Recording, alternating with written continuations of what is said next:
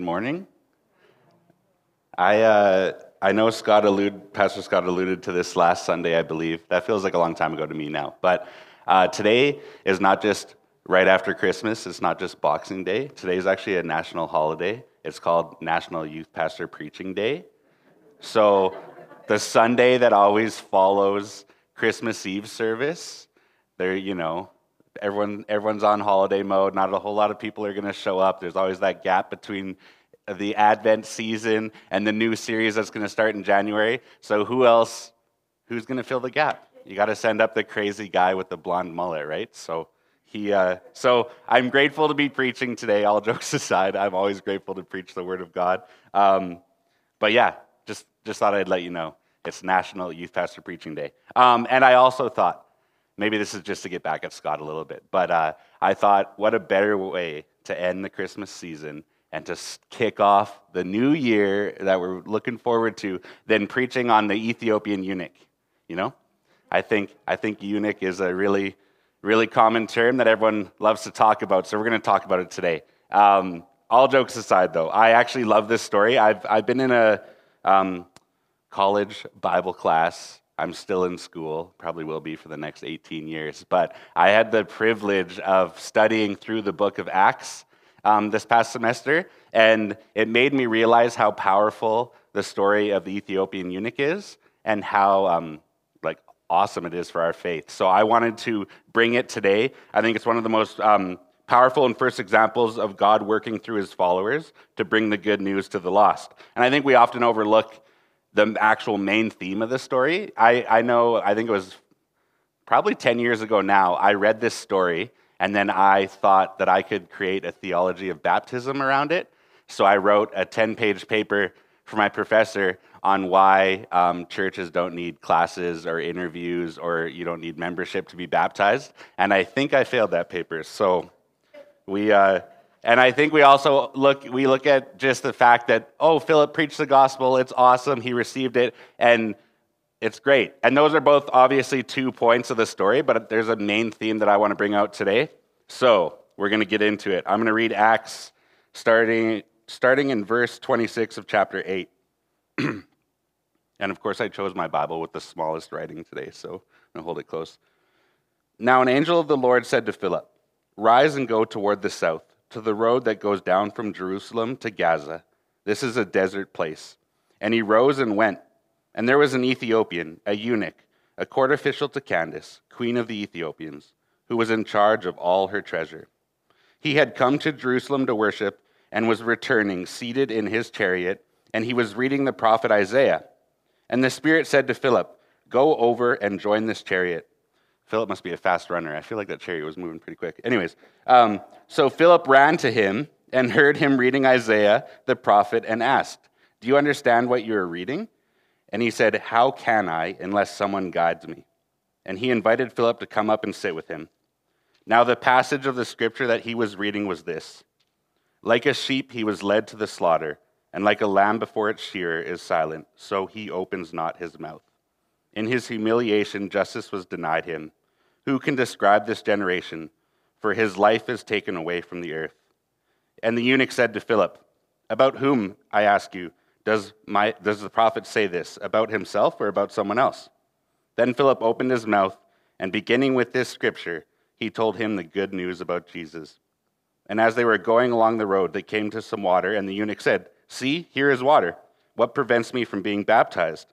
And he commanded the chariot to stop, and they both went down into the water, Philip and the eunuch, and he baptized him. And when they came out of the water, the Spirit of the Lord carried Philip away, and the eunuch saw him no more, and he went on his way rejoicing. But Philip found himself at Azotus, and as he passed through, he preached the gospel to all the towns until he came to Caesarea. That story is crazy. I always thought it was insane how Philip just vanishes at the end. I don't know, but that's not the point I want to get at. But so up until this time, well, actually, I got to give a bit of backstory. I don't know how familiar people are with the book of Acts. I used to think it was the most boring New Testament book, but now I've changed my mind. But if you're not super familiar, it was right after Jesus' death and resurrection, before literally, well, his last recorded words in the Bible, maybe not his last words, but Jesus, right before he ascends into heaven, he commands his earliest followers to spread the good news, kind of like the Great Commission that we find in Matthew 28, but that's found in Acts chapter 1:8. And his earliest followers were experiencing some crazy growth and momentum. New followers were being added every day to their number. There's a ton of verses in Acts, but Acts 6:7 is one of those. And they were experiencing miracles and signs of God's power through the Holy Spirit. So people were being raised from the dead, people were being healed, people were escaping prison. It was crazy. They were also starting to experience persecution. The stoning of Stephen we find in Acts 7, and then Saul ravaging the church in Acts 8. So things were starting to pop off, as the kids would say. But things were starting to get crazy. And God obviously had a vision and mission for his church, but he still had something he wanted the earliest followers to realize. And I think this story is, the main point of this story is that. So up until this time, the good news of Jesus had been preached to only Jewish people. There are instances where Jesus would speak to a Gentile, or instances even in the Old Testament where Gentiles were preached to. But up until this moment, Jesus' earliest followers were preaching to only Jewish people. And that's what makes the story of the Ethiopian eunuch, I think, so powerful, meaningful, and also incredibly controversial for its day. So the good news of Jesus is available for all people. And I believe that's the main point of Luke's entire gospel, but also what he writes in Acts. And if, just a little side note, Acts is a sequel to the Gospel of Luke, and I think if you were going to read Acts, you should read the Gospel of Luke first, and then you're good to go. But the deeper I've dived into the Gospel of Luke and Acts, I realize God's heart for the outcast and marginalized in society. God has been orchestrating unlikely relationships with people who don't live up to the status quo all throughout history, and no one is beyond the transforming power of the gospel. So I want to take a closer look at this story. I think it's crazy. I hope you guys find it meaningful today. But let's start back again in verse 27. He rose and went, and there was an Ethiopian, a eunuch, a court official of Candace, queen of the Ethiopians, who was in charge of all her treasure. He had come to Jerusalem to worship.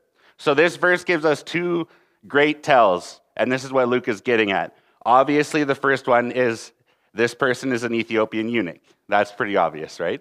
An Ethiopian eunuch. I'll let you Google eunuchs in Greco-Roman world or in antiquity as your classic Sunday reading after church. I won't. If you want to, you can. It's pretty gruesome, and it might be a downer on your Boxing Day. But if you feel like Googling it, go for it. But this person was likely made into a eunuch as to not defile the queen's harem. So eunuchs were, they were servants or slaves, but they believed that they were not as stupid as normal people and not as clouded with lust as normal people, so that they were able to be in charge of groups of women without being tempted, and they were actually considered very, probably the most prominent slaves or servants. We don't know when this person became a eunuch. It was probably at a pretty young age, but the Ethiopian was in charge of the queen's harem, and obviously in charge of her treasure, because that's what the Bible tells us. But the Ethiopian, the second thing we realize is the Ethiopians of high ranking and status. And why do we know this? Well, first off, they have an individual scroll of Isaiah. I'll get into that later. You have to be pretty rich for that. And they're in charge of the queen's treasure. So obviously he's a very trusted advisor to the queen. And why do I bring these up? Because there's a verse in Deuteronomy 23:1. A eunuch would not be permitted to enter the assembly of the Lord, according to the law. So I'm going to read this verse. Deuteronomy 23:1. No one whose testicles are crushed or whose male organ is cut off shall enter the assembly of the Lord. So despite this eunuch status, the Old Testament, the law, pronounced this man unclean and unworthy. Eunuchs were excluded from participation in temple rituals and from full admittance as proselytes into Israel's community. So as a eunuch, he's religiously far off. And as an Ethiopian, he would be geographically and ethically far off. So I find it interesting that we never learn this eunuch's name, because Luke is very clear to focus on the fact that he's an Ethiopian eunuch. And that brings me to my first point, and this is point number 1. God is showing people, his earliest followers, but shows us today, God is showing people that those who were formerly counted as unworthy of being in the assembly of God are now welcome. God is saying, people that are unclean and unworthy, I welcome those people in my house. And I think that's a crazy thing, because we still struggle with that today. Or I do, at least, I don't know. Verse 28, and he was reading the prophet Isaiah. And we later find out, well, we know now, that he was reading Isaiah 53. And there was no chapter numbers back then on his scroll, so he would have just been reading the scroll of Isaiah, not Isaiah chapter 53. But we know he's reading Isaiah 53. And the fact that he had a personal scroll speaks to his wealth and obviously his status, because back then they didn't just have books that they would just open and read before dinner. Any average person would have to hear a scroll or a story read at like a dinner party or a worship assembly or a different kind of assembly. Your average person did not have access to reading material. You would have had to pay for a scribe or a historian to write down stuff. So the fact that he had a scroll of Isaiah speaks to his status and wealth. And he's just reading it, which is pretty crazy to me. But he's reading this passage, Isaiah 53, and from this passage, Philip shares the good news about Jesus. And the eunuch believes and is saved and is baptized. And sometimes I end this story there, and I'm like, what? He didn't have to become a member of the church after he got baptized? He didn't have to take it. I think I got interviewed. I was 8 when I got baptized, and I got a grueling interview. My parents are here. They're nodding their head. I was like terrified. I was like, why am I being interviewed? I think I'd want to get baptized. But anyways, that's not what I'm focusing on today. But the eunuch believes and is baptized. The good news is available for all people, even the outcast and marginalized in society. But I think this is the most powerful and crazy thing about this story. Now, understanding how people would have read scrolls, because scrolls were really important, and there's no chapters, there's nothing. People would have heard scrolls read in their entirety. That's the point of reading a scroll. When someone stood up in an assembly to read it, they read the whole thing. So this eunuch would have read the entire scroll of Isaiah at some point, whether he's returning back to Ethiopia on his journey, I don't know. But he would have continued reading the entire scroll of Isaiah, and my Acts professor, Stan Helton, I have to acknowledge him, or else he'll be like, you stole my idea. But he put me on this track, and I'm thankful for it. But it says he went on his way rejoicing, and I think that means he likely continued reading the scroll. So he would have eventually made it to Isaiah 56, and I think this is crazy. So the eunuch would have found himself in Isaiah chapter 56, and I'll start in verse 3. Let not the foreigner who has joined himself to the Lord say, the Lord will surely separate me from his people. And let not the eunuch say, behold, I am a dry tree. For thus says the Lord, to the eunuchs who keep my Sabbaths, who choose the things that please me, and hold fast my covenant, I will give in my house and within my walls a monument and a name better than sons and daughters. I will give them an everlasting name that shall not be cut off. And the foreigners who join themselves to the Lord, to minister to him, to love the name of the Lord, and to be his servants, everyone who keeps the Sabbath and does not profane it and holds fast my covenant, these I will bring to my holy mountain and make them joyful in my house of prayer. Their burnt offerings and their sacrifices will be accepted on my altar. For my house shall be called a house of prayer for all peoples. The Lord God, who gathers the outcasts of Israel, declares, I will gather yet others to him besides those who are already gathered. I think sometimes we read at face value just the story, and we don't go into the nuances of it, but the eunuch would have found himself reading this, and I think he would have wept at the compassion of God. He would have just had this crazy experience with Philip, this insanely fast guy runs up beside the chariot. He would have been like, what's going on? And he's like, has this crazy experience. Philip is suddenly gone. I think that'd be crazy. I don't know what he was thinking. He would have been like, what is going on right now? But he would have still been wondering, okay, awesome. I'm baptized, but technically still the law doesn't allow me to enter the worship of God. I can't worship God, right? So he would have been wondering, am I fully accepted? And then he would have found himself in Isaiah 56, and he is welcomed into the house of Lord. His prayers and sacrifices are accepted. He is given a name by God that is greater than a son. For my house shall be called a house of prayer for all peoples. I think that's an amazing truth. And this brings me to my last point. But the acceptance of all people has been God's plan since the dawn of time. We see that in the Old Testament. It actually begins in Genesis. But the acceptance of God's people has been God's plan since the dawn of time. God has always desired to bring the good news to all peoples, and that's despite your status, despite your ethnicity, despite your gender, despite anything. God wants all people to be welcomed into the house of the Lord. And that makes me think a lot of how I act today. I hear stories of like celebrities like Justin Bieber or Kanye West, and some of you are like, who? And that's okay, you don't need to know who they are. But I hear stories of them, and they're like, oh, I'm a Christian now. And I'm super quick to just dismiss them. I'm like, no way you're a Christian, because you don't act properly. And I don't think you're a Christian, because you just look different than me, you act different than me. And I judge people's lifestyles and say, no way, that person's not worthy of experiencing the transforming power of the gospel based on what I think. But something God has been making me realize from stories like this is that we do not get to stop undeserving people from experiencing the life-changing transformation of the gospel. God will welcome and accept who he welcomes and accepts. And who am I to stand in God's way? Like, I don't get to decide who God welcomes into his kingdom. God gets to decide that. So what are we called to do in this? Our mission as Jesus followers is to bring that good news to everybody, no matter what. We can't overlook the obedience of Philip in this story.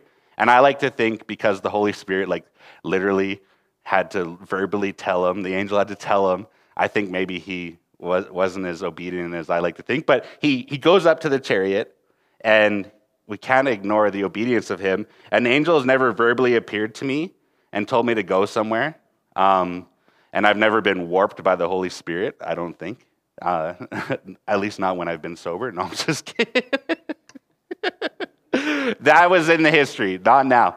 I have never been literally warped somewhere. I've never been verbally spoken to by an angel. And we might not see God work that way a ton, at least not where we live.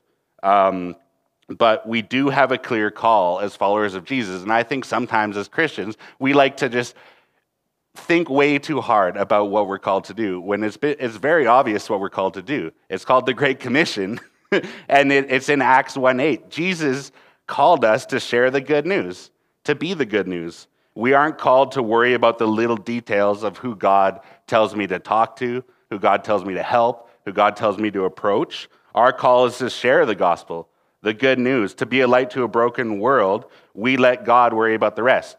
And I think sometimes we just confuse that a little bit. This summer, I was on a trip called Seed Serve with some of our youth. We were spending a week with the Mustard Seed, helping out people experiencing homelessness. And the one day, we were at the Mustard Seed Neighbor Center, it's called, and I had all my youth doing all the hard work, and I was able to actually sit down and talk to somebody going through a rough time. And this was an older gentleman. He had rode his bike. It was a crazy hot summer day. He rode his bike from the shelter to the Neighbor Center, which is in Northeast Calgary. I don't even know how long of a bike ride that would be. It'd be long. And he rode there because the Neighbor Center was helping him get papers so that he could see a doctor. I sit down. I'm having coffee with this guy.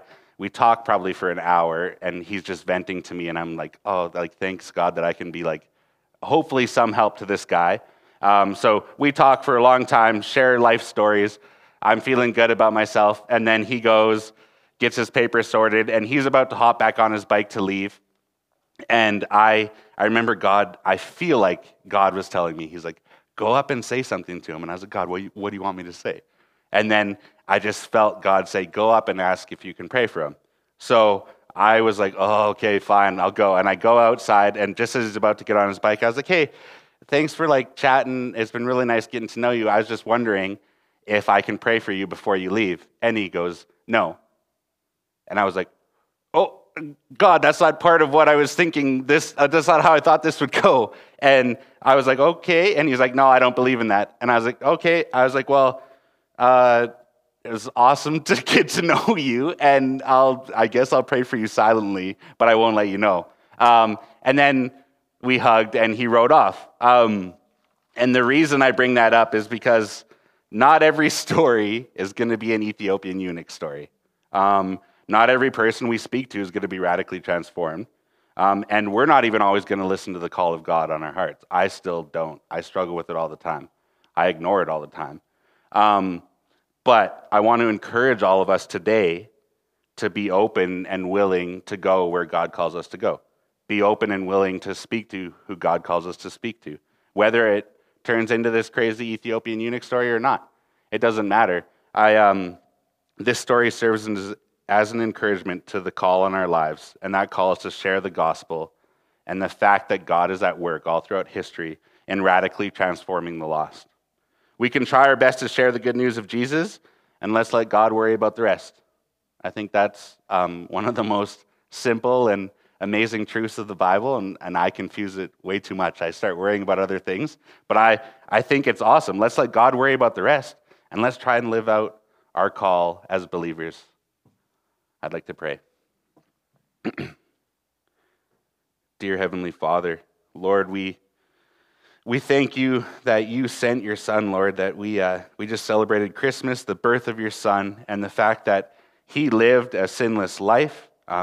He relates to us as humans, and through his death and resurrection, we are set free from death and sin. And Lord, we can't thank you enough. And we know through the life of Jesus and through his words the call that you have put on our lives.